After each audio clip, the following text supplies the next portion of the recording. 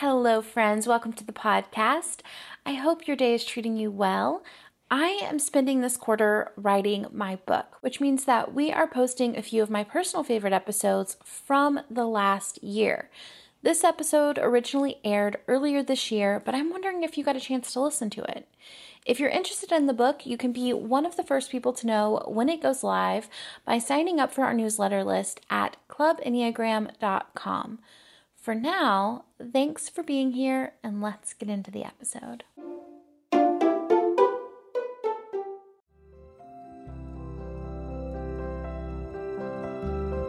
Hello, and welcome to Enneagram and Coffee, the podcast. I'm your host, Sarah Jane Case, and I am so happy to have coffee with you today. Hello, everybody. So today we're going to talk a little bit about how we self-sabotage ourselves and our goals by our Enneagram type. So we're diving right out of January, this kind of optimistic month of belief where we kind of have this idea of fresh starts, the energy is high. We're all setting goals. We're all thinking about what we want to be doing. And then we kind of dive headfirst into February where we kind of start to taper off a little bit. Most of us maybe lose a little bit of hope, or we see things, our interest in things start to fade.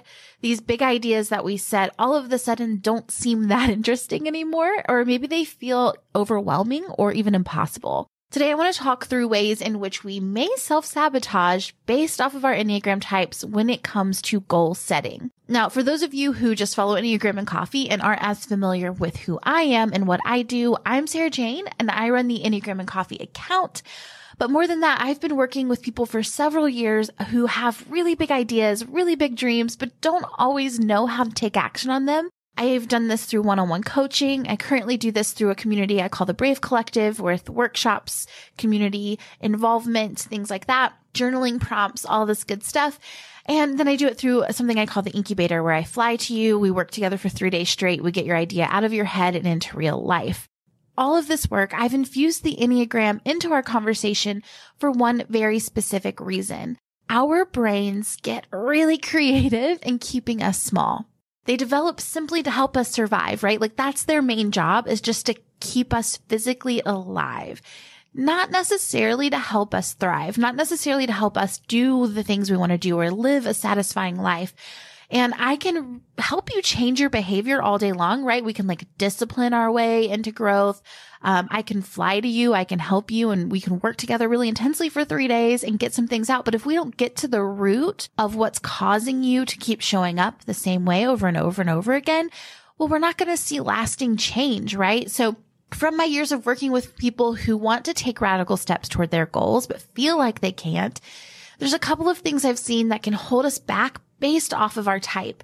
So what I'm going to do is I'm going to run through each of the Enneagram types, give you kind of one idea of what could be causing you to self-sabotage or keep yourself small. And then I'm going to give you one little actionable tip that you can take. Obviously, this isn't going to encompass everybody, right? You might be a type 1 and not resonate with the thing that I say for type 1. Totally normal, totally fine. I would love to hear what does resonate for you, what does show up for you in the comments below as we go along.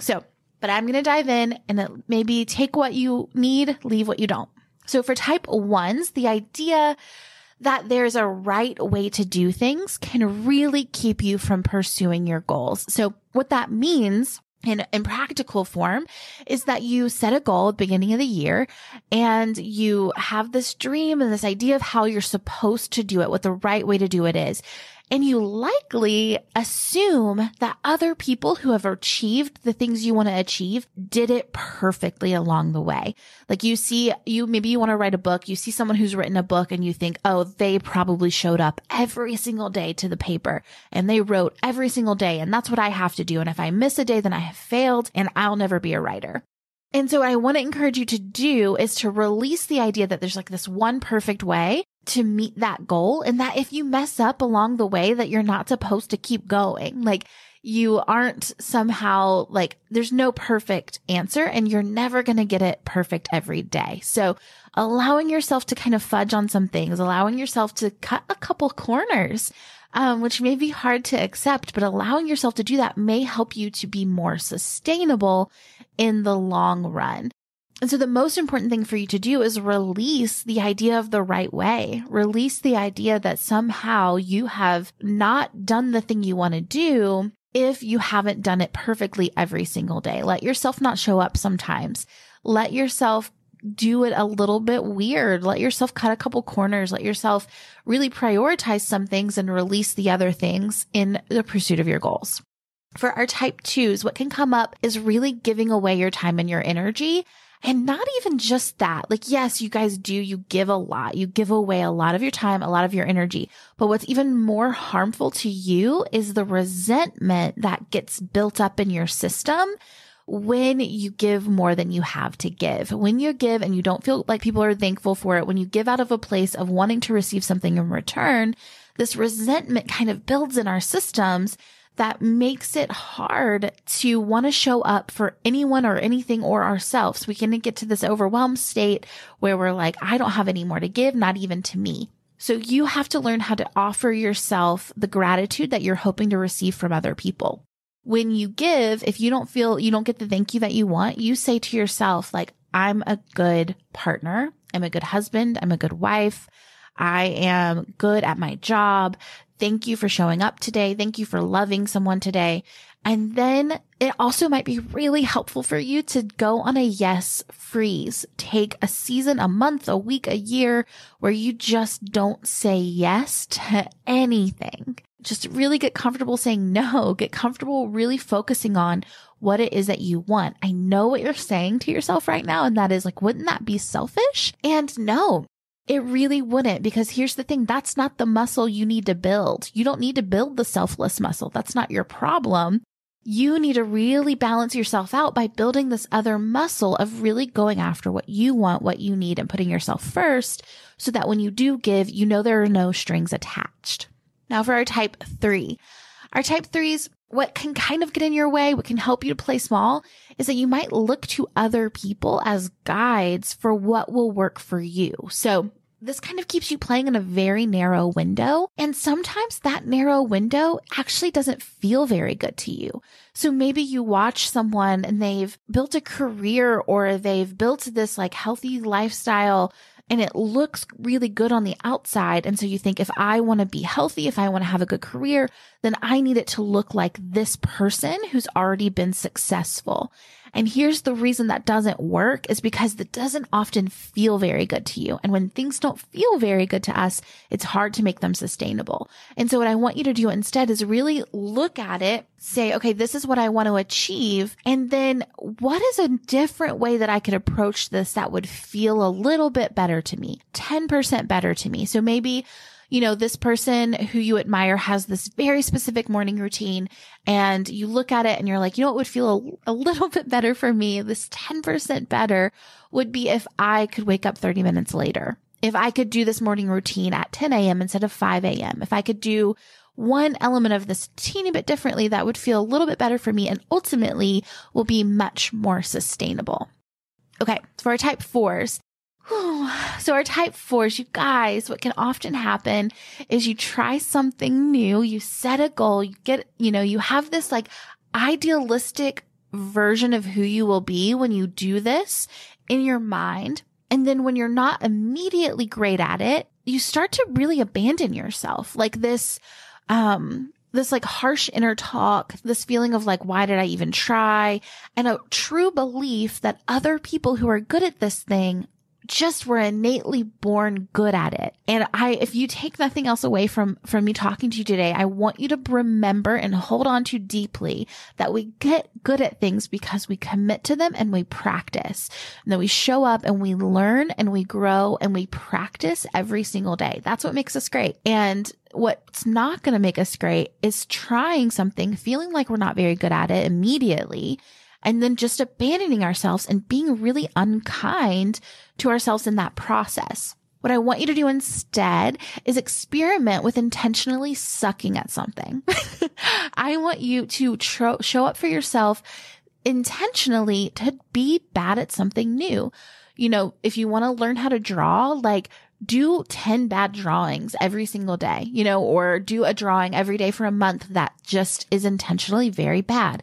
Get comfortable with being a newbie. don't expect yourself to show up as the first version, or as like the finished, polished version of this artist, on your very first day. Like, it doesn't work like that. Another great thing that you can do as a 4, if you're starting something new, if you're starting a podcast, let's say, go back to some of your favorite podcasters and listen to their very first episode and notice the difference from where they started and where they've ended. Because when you're comparing their finished product to your first day, it can be really discouraging, really self-sabotaging. And so what I want you to do instead is compare your first day to their first day and go from there. Okay. For our type 5s, what can get in your way is living in your mind and being disconnected from your body. And the reason that this is important in our goals is because when we live up here, there's not a lot of action that takes place from our headspace. There's a lot of ruminating, a lot of researching, a lot of overthinking, a lot of trying to understand things from every angle, but not a ton of action takes place. And so what I want our 5s to do is really every day intentionally get present in your body. This is going to help you in a lot of ways. This is really good for you getting in touch with what you feel, what you want, what you need. But when it comes to goal setting, it's going to help you to just take the action you need to take every day. So do an embodiment meditation if you want to. Find a workout routine that works for you. Just get into your physical body every single day. For our type 6, it's really allowing your fear of what could happen, kind of the unknown, that keeps you from taking action, right? Because you're currently, without taking this risk, without doing more, you're very safe. You're very secure. But the idea that you could try something new, put yourself out there, be seen, well, that comes with risk, right? That comes with unknown. And so what I want most of our 6s to do is really let that fear run all the way to the end. I know that a lot of 6s are going to be like, I don't really need help with going to worst case scenarios, but I actually think that you do, because here's what's worse than running it to its course, really exploring the worst case scenario, is this like foggy monster unknown thing that can happen, which is like, but what if? What could happen? It's this like unknown thing. And so if we really run it to its course and let ourselves get to the clarity around what will I actually potentially really experience, the worst case scenario isn't usually that bad. For example, if you want to quit your job and you think to yourself, I want to quit my job, I want to start a business, but what if? Well, what if, let that run its course. What if it doesn't work and you go bankrupt and you lose all your money and you can't pay your rent or you can't pay your mortgage, and then you lose your house and you have to live in your car, but then you lose your car and then you have to live in the street, and then, well, everyone abandons you and you're alone. That's our worst case scenario. Like, that's the worst thing that could happen, right? Well, there's so much more you can do between here and there. Before you ever can't pay your mortgage, we both know that you're going to get another job, right? You're going to apply for another job. And you're probably going to get it because you're very good at your job currently. I'm sure of it. And so you actually don't really have that much to be worried about. And in fact, you're actually kind of already in your worst case scenario. So why not try? See what I mean? Type 7s, what can come up for us is not committing to the process. So what that means is that we might have a day where this just doesn't feel very good. And we love to have a good feeling life. We like for our days and our months and our years to just be fulfilling and exciting and feel very good. And sometimes when we have a day or a moment that doesn't feel good, we give up on it. The reason that doesn't work for us is because it limits our ability to ultimately have long-lasting satisfaction, because we're seeking this like momentary satisfaction. We're not able to really see through into, well, what will this mean for me long-term? This actually means a lot more hustling, a lot more stress, a lot more constantly having to seek happiness instead of creating a strong foundation that will allow us to experience happiness long-term. So what I suggest for our type 7s is that you guys stick to a date where you will commit to analyzing whether you're going to follow through at that point. I'm not telling you to commit to something for the rest of your life, because I know that that's unreasonable to ask of us.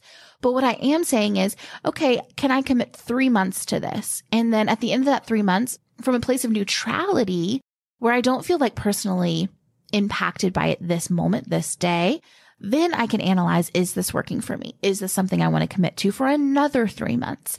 And do it in that way. That way you are committing to the process. Maybe you say, I'm going to do this for a year. You commit to a year, and then you can analyze if you want to continue on.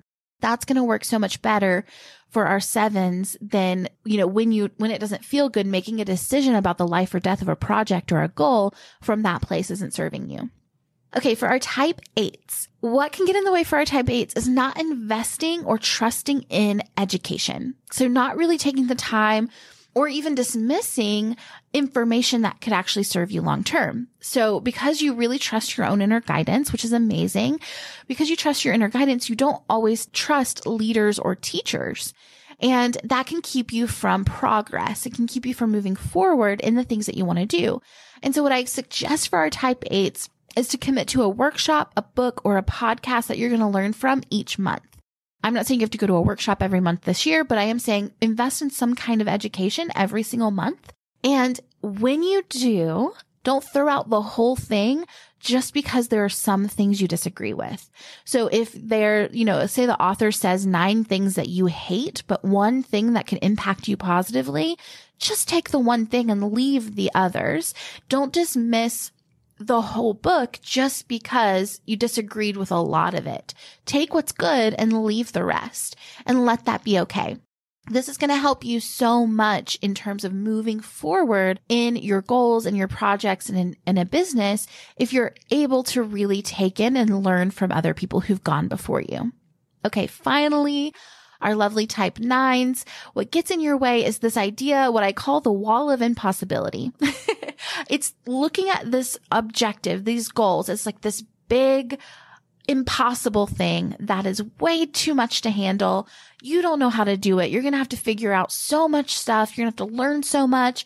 It starts to feel really overwhelming, really exhausting, and really stressful. Like it is going to suck your peace of mind right out of there. And what I want you to do instead is not look at it as this giant wall of impossibility. Instead, look at it as just a bunch of bricks sitting on top of each other. And each brick got laid one brick at a time. And so what you really need to do is think about, well, what's the next logical step? You don't need to know how to do the whole thing. You just need to know what the next logical step is and how to start it, where to begin on that. So that's the number one thing I want you to do. And the number 2 thing I want you to do is I want you to make it a habit to do the next logical thing every single day. Because here's what 9s are great at. You're great at ritual and routine and structure. You're really good at showing up consistently. And so if you can build that in to your life to just do the next logical thing on the one goal, you can really see large progress.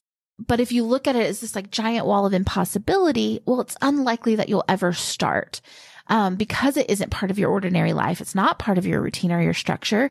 And it feels really stressful, which is kind of the antithesis of what you want and need out of life.